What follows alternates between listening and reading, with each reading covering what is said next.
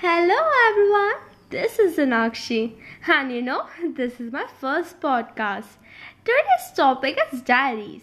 There are many types of diaries like travel diary, academic diary, health diary, secret diary, and so on. So, from all the above diary, I will talk about secret diary. Everybody has certain things they don't wish to share to others. That's why they make a secret diary. So, there are few things you should remember while writing a diary.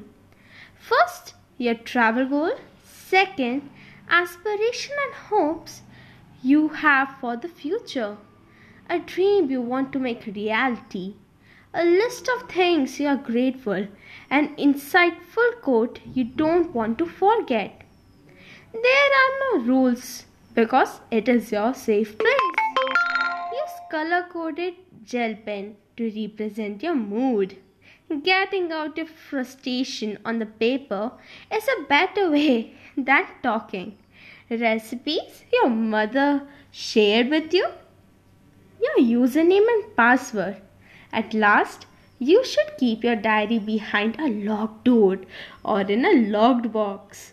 Hope this will help you to write your secret diary. In next podcast, I will tell you about another diary.